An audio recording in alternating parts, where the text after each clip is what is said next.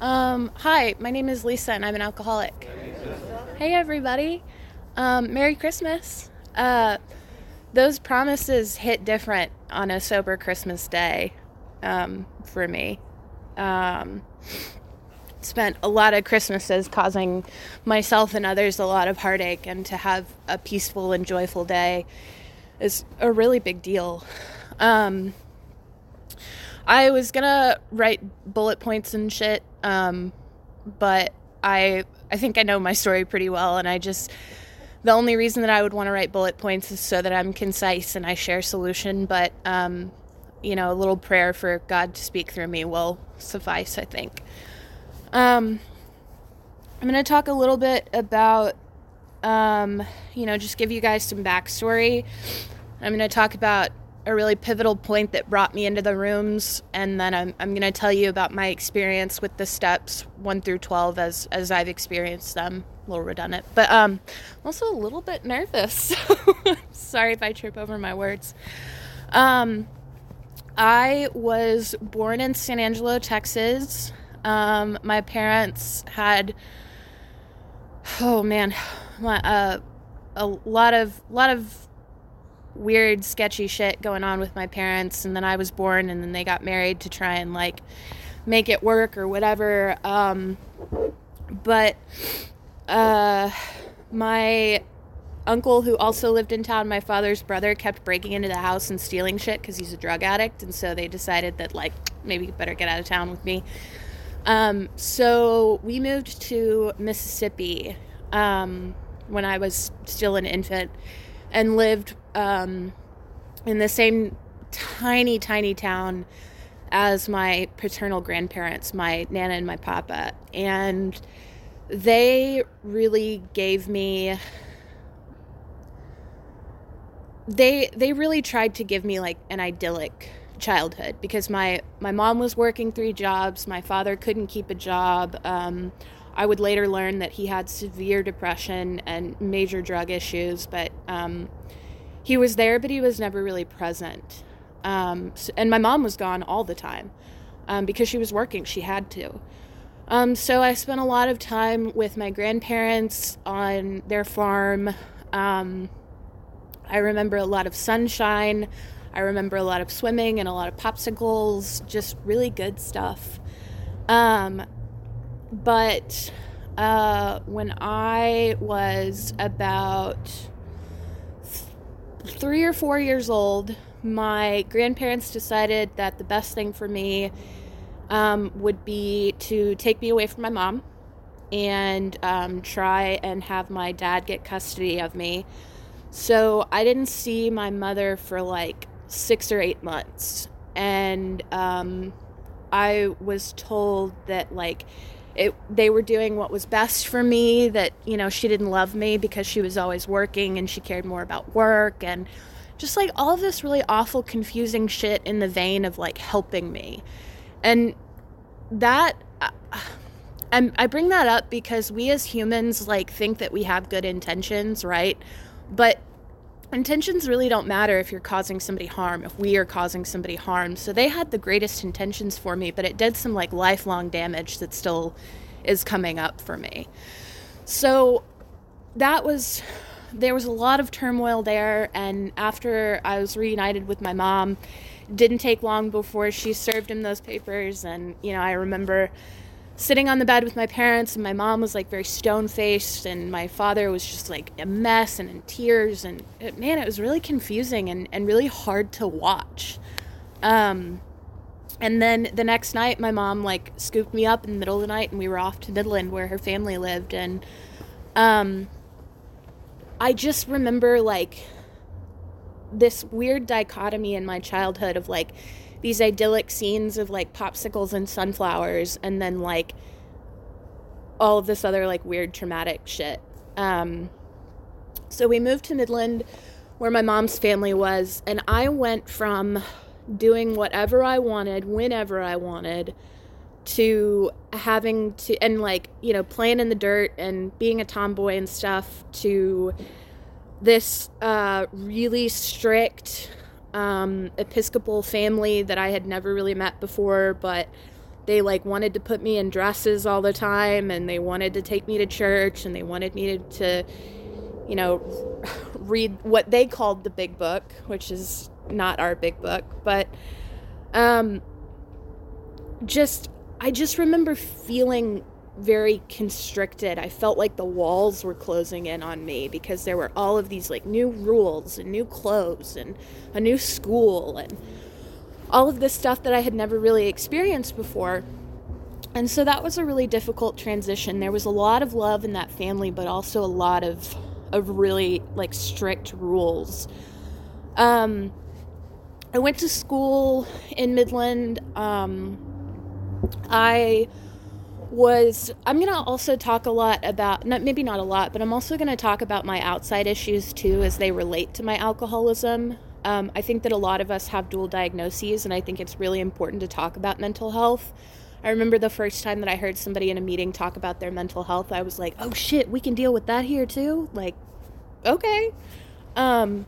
So I was diagnosed with severe ADD in first grade, and in the early 90s it wasn't a thing. But I remember like being in a PTA meeting or whatever with my mom and my teacher was like, Lisa's really struggling and she can't focus and she can't do her homework and stuff. And my mom took that as my teacher saying that I wasn't very smart, which didn't make sense because I was in all of these like very advanced classes. So that like, again, led to this weird dichotomy of being in all of these very advanced classes, but really struggling to keep up. And it led to feelings of not being good enough. It led to feeling like an outsider, being around all these smart kids and seeing these people succeed around me, but always, always struggling.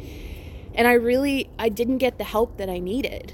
I think that, my mom really did the best that she could with what she had. She didn't know. But that made school really, really hard. Like, really hard. I remember there was this special school for kids called Gifted Educated Midland, where we'd go to from our regular school to another school 3 days out of the week and do all of these, like, we did like oceanography and archaeology, and we did a real dig and everything, and like that is fun. But if you're crying at night because you don't know how to do your homework, it's not fun anymore. And shit, that's what school was like for me. I didn't have a whole lot of friends growing up. I had one best friend who moved away, and then I went to a different school in 4th grade and kind of made some friends, but again, this like really weird like outsider feeling. These girls that were like into sports and really good with homework and, doing all of these like church things and being really involved, and I kind of was just always on the outskirts wondering why they were friends with me. And then I struggled a lot through like up until about 8th grade. And then my family decided that they, wanted me to go to a private school that, they had connections with. I think that one of my aunts had like taught there or something. This really bougie private Christian school, Episcopal, which is like lukewarm Catholic, like diet Catholic. So I went there, and it was just another one of those scenarios where I was with all of these like really, really gifted kids, and I was struggling, man. And I got really involved in theater there, and that changed my whole world. I got to build sets and use my hands and create things. One thing that I didn't mention is that I started singing when I was in like kindergarten, 1st grade, and choir was a really, really big thing. That was like, singing was a really big deal to me. I always did it in church. I had groups and stuff. I come from a music loving family. And so when theater hit, it was like, oh man, I get to build stuff. I get to create, I get to sing, I get to perform.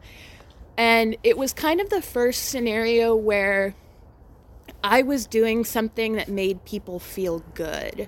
And that was really powerful for me.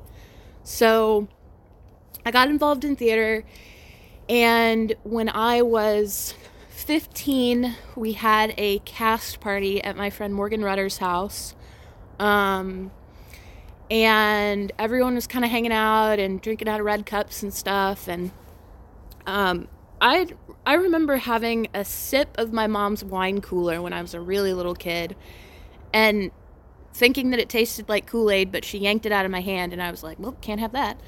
Um, but other than that, I hadn't really fucked with alcohol or anything or drugs. But at that cast party, I had my first drink, and like a lot of other people, it was this, this deep breath of air. For so long I had been struggling to keep up with people. I had been struggling to fit in.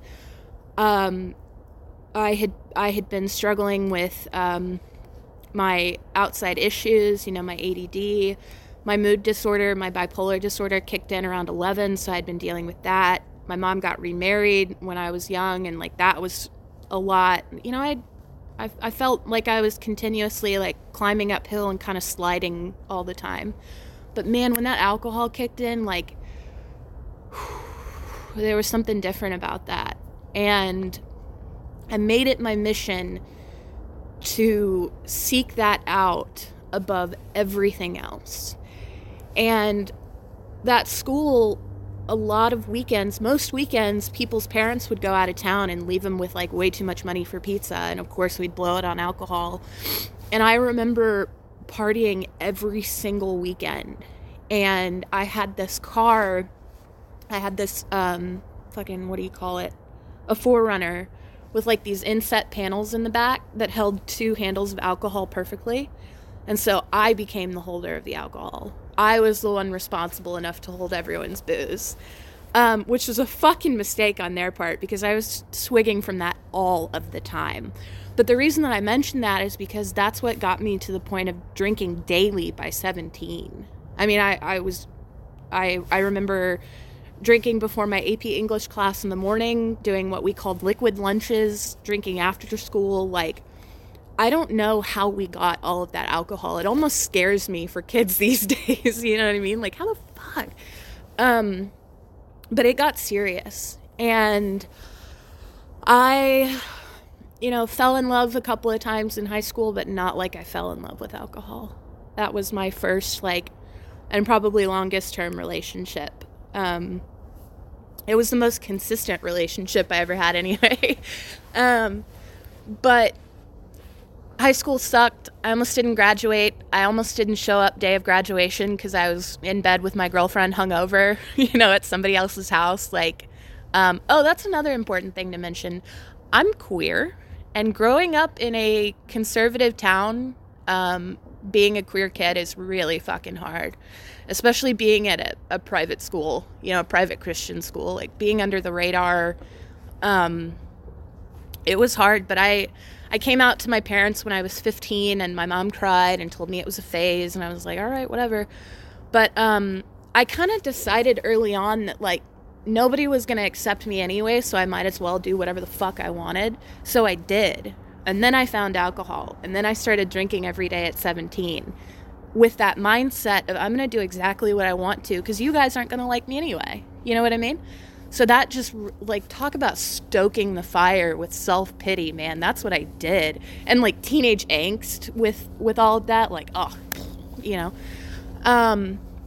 So I tried to go to college. I spent most of my time in the art studio. Didn't go to classes, couldn't keep up with my work, was not a good student. So I dropped out of college and convinced my parents to move me to Austin. And I was 19. It was 2010 that I moved here. 2011. And it was my first time on my own. And I went nuts. I went absolutely nuts. I found the co-op scene here. And I don't know if y'all know anything about the co-op scenes in Austin, but those kids are fucking wild. Tripping acid, spinning fire type, dangerous, wild. But that's the crowd that I got into. Because it was the first time that I felt like, man, these guys are as wild as I feel. And that feels good. So I stuck with that, and they drank like I did, and they partied like I did. So again, it was that commitment to my relationship with alcohol that I sought out. Like, that was, I can't remember anything but chasing that feeling in those days. I really can't. But there was a party that we had in 2012 that got too big, and I looked over and I saw somebody's kid pouring themselves a drink, and I was like, I can't, like, this is not okay. And so I got one of my friends, and we holed up in one of the rooms, and we called the police on our own party, and that was the last time that I ever partied with them. Because that scared me. The fact that I had helped put on a party where a child was almost drinking. That's awful. That weighed on my conscience for a long time. So I backed off from the partying. But I didn't back off from drinking. I just drank alone. And that was when my drinking got heinous. Because in 2011, I turned 21. And I could get it whenever I wanted. But I ended up basically going to work every day. Couldn't keep a job. Had a new job like every 6 months. So when I say go to work, I mean that loosely. But I would go to work early in the morning. I would come home. I would lock myself in my room, and I would drink absinthe. And that was what I did. And my roommates ended up, like a year into our lease, my roommates tried to have an intervention with me.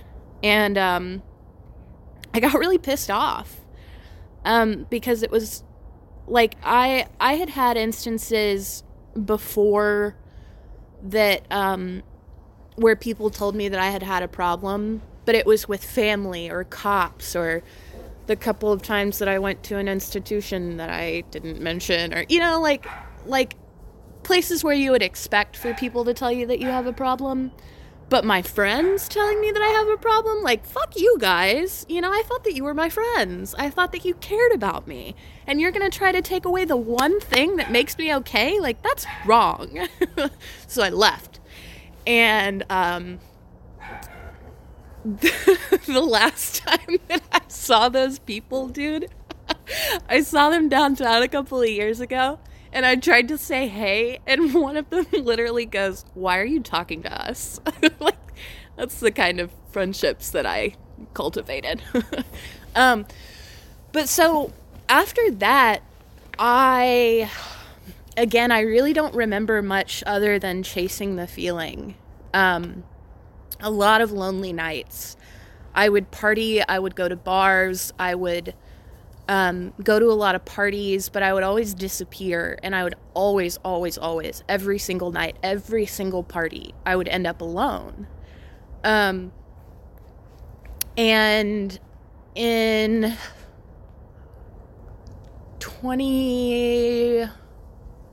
end of 2012, my drinking had gotten to the point where I was really starting to scare myself in regards to driving. And so I gave my car back to my dad, and I told him that the brakes were faulty. I just pulled something out of my ass to get him to take the car off my hands. And I got a DWI at South by a few months later in my girlfriend's car. And like, that just goes to show that where there's a will, there's a way. You know what I mean? Like, I can give away my car, but I'm still gonna drink and drive. And that was a really, really pivotal moment for me, because I went to, like, state of Texas makes you jump through all these hoops and get these assessments and stuff. And I had the choice to either take a class about drugs and alcohol, and I knew that it was just a bunch of videos of, Mothers Against Drug Driving and all of that stuff, or I could go to outpatient treatment. And when faced with those options, I felt like I had nothing to lose as far as being honest with somebody about my drinking and my drugging. And so I sat across from this drug and alcohol counselor that I had never talked to before, and I got honest with her I told her that I drank around the clock. I told her that I had been doing it for years, that I had it stashed all over the place. I mean, I told her what I tell you guys. And I told her my family history and about, I touched on some traumas, and she just reached her hand across the desk and kind of patted it, and she said, "Of course you're an alcoholic, and that's okay." And that was a breath of air that I hadn't felt since I was 15, because I had been living with this belief that I was just a total trash person. Like, that was just my lot in life. I was just a rotten apple. Because that's what I had been told. I had been told by family, by friends, by cops, by lawyers, by professionals that I had problems and I needed to fix them. I was broken and I needed to fix my problems. At least that's what I heard. But when somebody was kind to me after the amount of honesty that I had just barfed all over her and told me that there was hope for me, that was powerful. And she told me about AA.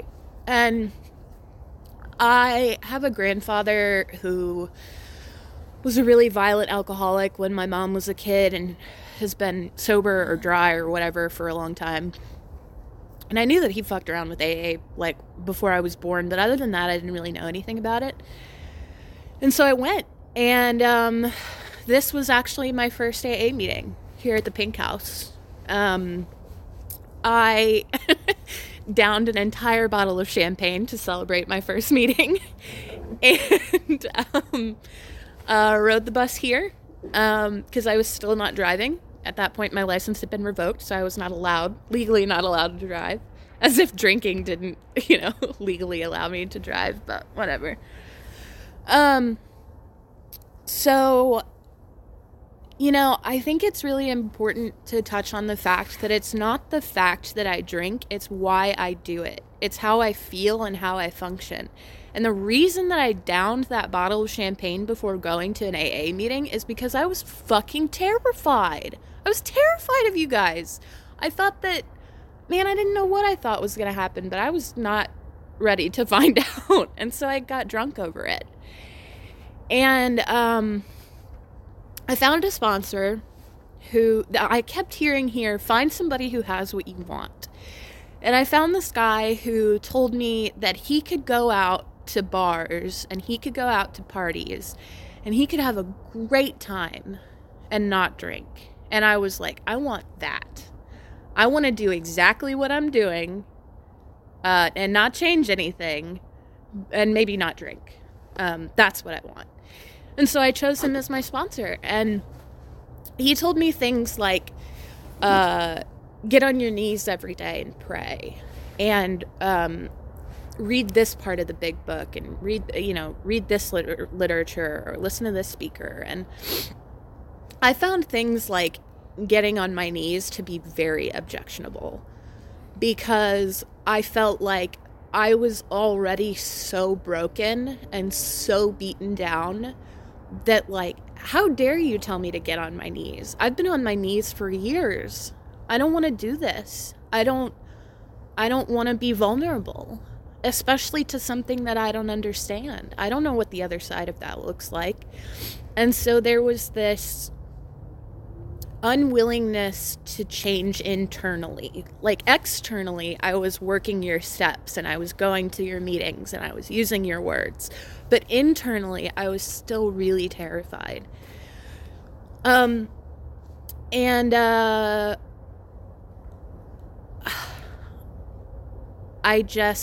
don't know what happened, man, but all that I remember is walking to the corner store and getting a Corona, and the next handful of years was just oblivion. I went out harder and faster than I ever had. I literally drank around the clock from the moment I woke up to the moment I went to sleep. I would wake up in the middle of the night to drink. I started getting the shakes, in my early 20s. Man, it was bad. And, but in that time, I found somebody who I made my higher power.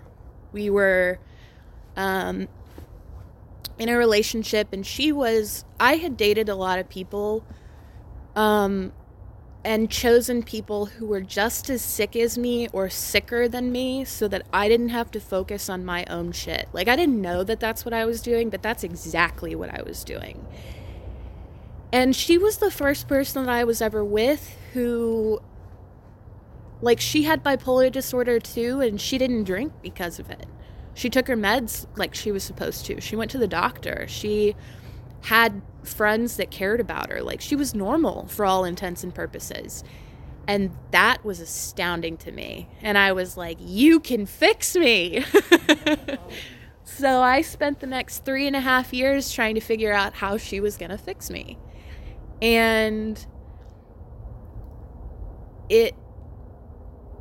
she was my everything. I was convinced that we were going to get married. I was convinced that we were going to spend the rest of our lives together. And, but man, she couldn't fix me.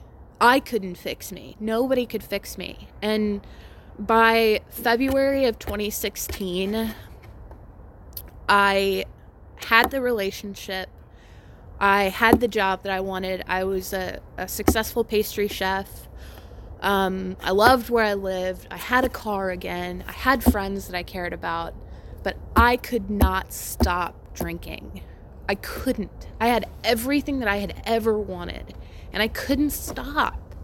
And it was like being stuck in a fucking, like, fun house with all the mirrors. Like, everything just looks a little off.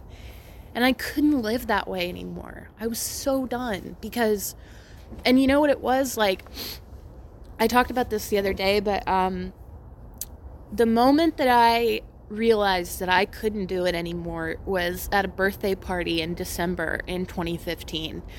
And I remember being outside. You were there. I remember being outside, and I was on the patio, and I was so drunk that I fell, and I broke this really beautiful glass punch bowl. And I was just sitting like an idiot in this broken glass. And my friend Kate reached down to help me get up, but there was a look in her eyes that I had never seen before. And it told me everything that I needed to know. And so I sat on that for a couple of months until I was finally ready to go to a meeting. And I decided on the 22nd of February, or the 21st of February, that I was going to go to a meeting, and did the same thing that I did with the Pink House. I got drunk instead, and I woke up the next day, and I felt this sense of defeat that I had never felt before. And like the book says, my options were either to head off into, oblivion, continue my life in the futility, that it was, or seek spiritual help.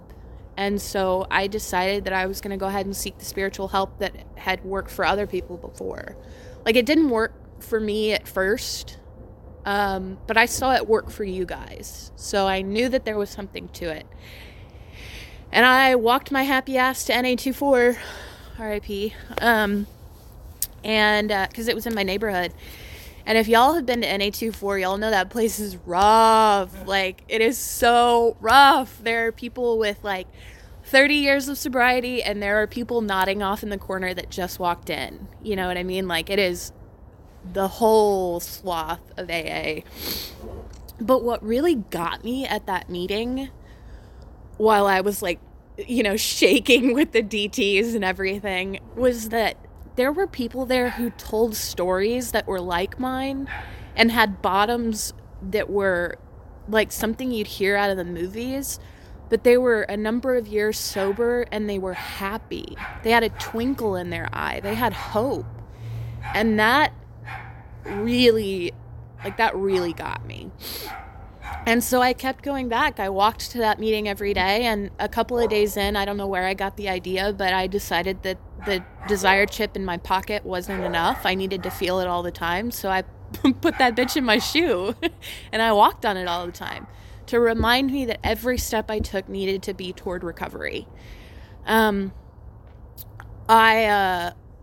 I ended up breaking my foot at Barton Springs, like, in March of that year, and having to go back home to Midland because my parents, like, wanted a second opinion and whatever. Because the doctor that I had told me I needed surgery, and my family was like, oh, we know better than that, as if the professionals don't know what they're talking about. So I had to go home, but the reason I mentioned that is I was going to be in a house full of alcohol by myself, and I was really nervous about that. But y'all, it was fine. I was totally fine. I was safe and protected in the hands of a higher power, which for me when I started was just AA. But with that, my, like, gimpy broken foot, I still walked to that meeting every day. Like, that's how desperate I was for this. I'm not recommending that you walk on a broken foot, but I'm telling you that, like, that's how bad I needed you guys. And there was one meeting where one of my friends was walking me home, and it was real late at night.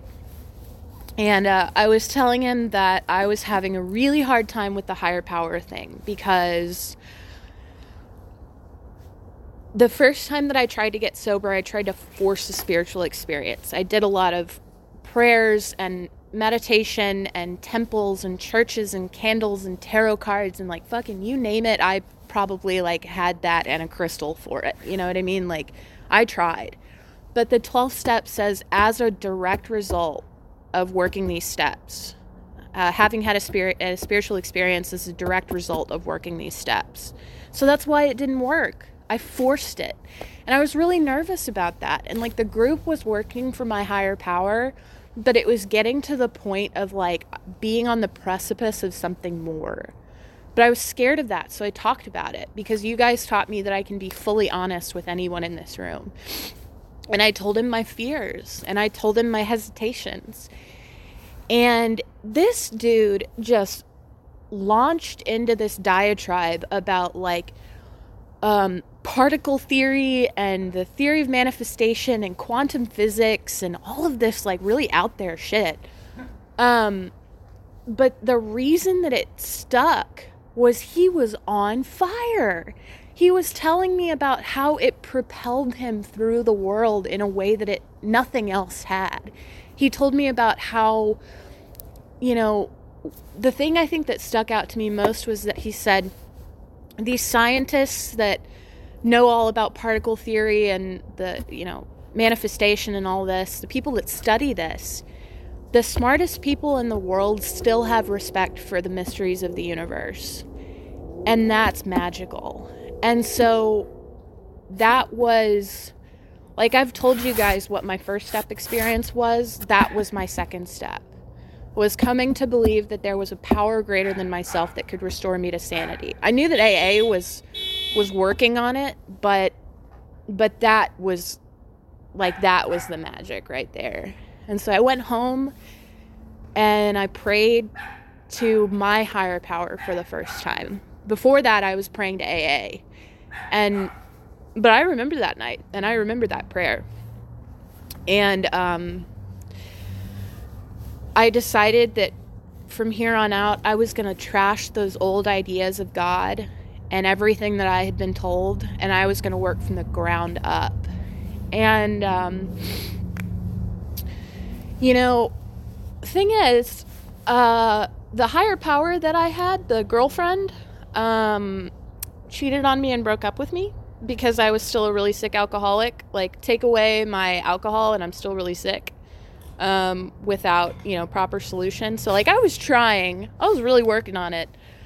But when your higher power cheats on you and dumps you, like, it was really bad. But I had learned at that point that I was truly an alcoholic, and I was so desperate not to drink. Like, I was going to do anything in my power not to drink. So I did some other alcohol instead, for about 3 weeks. And I was going to meetings every day, and I was talking to my sponsor, and I do not recommend using and working a full program, because that hurts. Like, it sucks. But I mean, man, you saw me, like, I was a fucking wreck. It was bad, but I needed that relapse to learn that I'm also a drug addict. And the reason that I say that for singleness of purpose. Like, again, it doesn't matter what I use or when I use or how I, like, the fact of the matter is, like, it's how I feel and how I function. And so I feel like that instance was my third step, because I was taught that the third step is just a decision to do the rest of the work. And after relapsing like I had and losing my higher power or whatever, like, I just knew that I couldn't go back. And so I started from the ground up. I worked my first and second step again and really thought about it, really thought if I had any hesitation or any doubts left in my mind, and I didn't. I was done, man. I was fucking done. And the first fourth step that I worked was long, and my first fifth step that I worked with my sponsor was heinous. It took 6.5 hours, and she put not one but 2 costumes on her dog because I was so sad. She kept telling me, like, this is sad. Like, you got a really sad story. I was like, yeah, you know. But so she added levity, and the magic, I think, of the fifth step for me was, one, like, the fact that I had been fully honest and told all of my deepest and darkest secrets to somebody, and she still loved me. She looked at me with the same look of love and compassion as when we started. The way that she looked at me didn't change. And the other thing was that she wrote out this long list of character defects for me, but she helped me to turn them into assets. All she did was flip that damn page over and had me write the opposite of each one.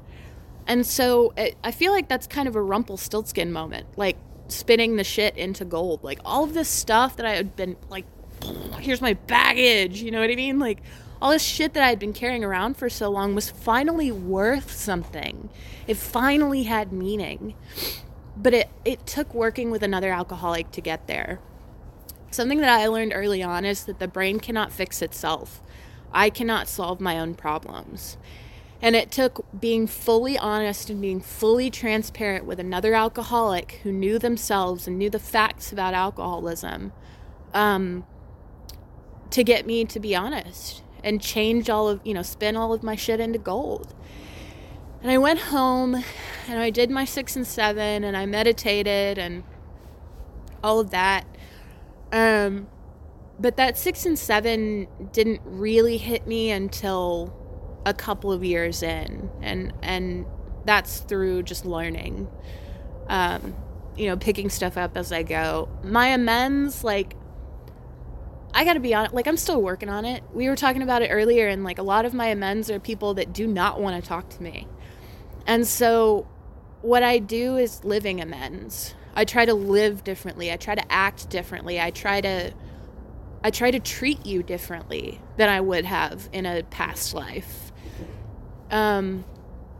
Just living on a different plane.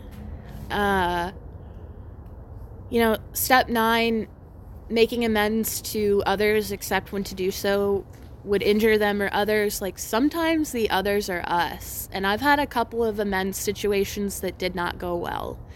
But those were the amends where I didn't check in with my sponsor first, or I checked in and then, like, was maybe holding some stuff back that I didn't tell her, like, the only times that the program has not worked for me are the times that I have not been fully transparent. Like, that is a fact. And so I know now that, like, when I'm making amends and I set out to do the heavy lifting and working with others, those parts later on in the steps where we start to work with others, if I'm going to come into contact with somebody else, I need to talk to my sponsor about it first.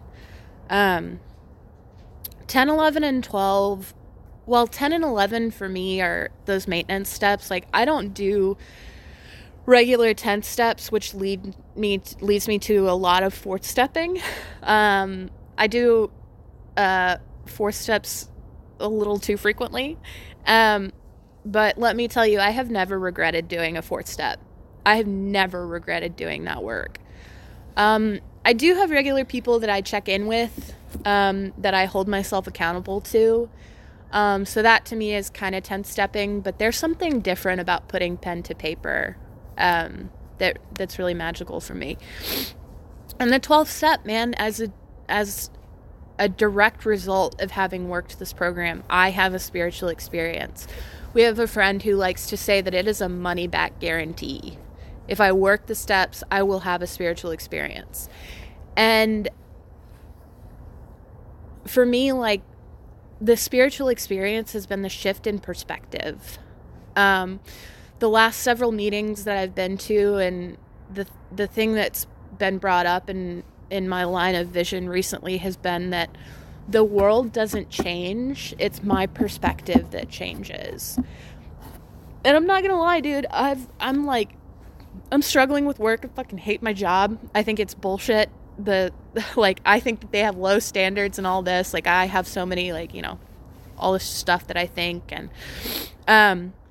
but, like, I'm struggling with job, and I'm struggling with money, and I'm struggling with this and that.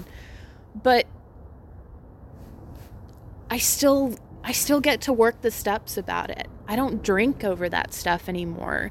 And when it robs me of my peace of mind, or keeps me up at night, or takes up too much space in my head, whatever it is, if it's work or friends or family or whatever, I have people that I can talk to. And I have tools that I can use now that I didn't have before. And I don't know, man, AA has just given me the fighting chance that I never got before. And you guys taught me that with honesty and open-mindedness and willingness, I can do anything and go anywhere. And the thing that I want to leave off on is what I heard somebody say at NA24 when I came back in, which was that I never have to drink again if I don't want to. I never have to be alone again if I don't want to. And I never have to struggle like I did in active addiction. And that's been true. My sobriety date is 8/13/16. So like 4 years and some change. And I still struggle. I still have ups and downs. But man, I have this sense of peace and contentedness that I wouldn't trade for anything. So thanks for letting me share my story.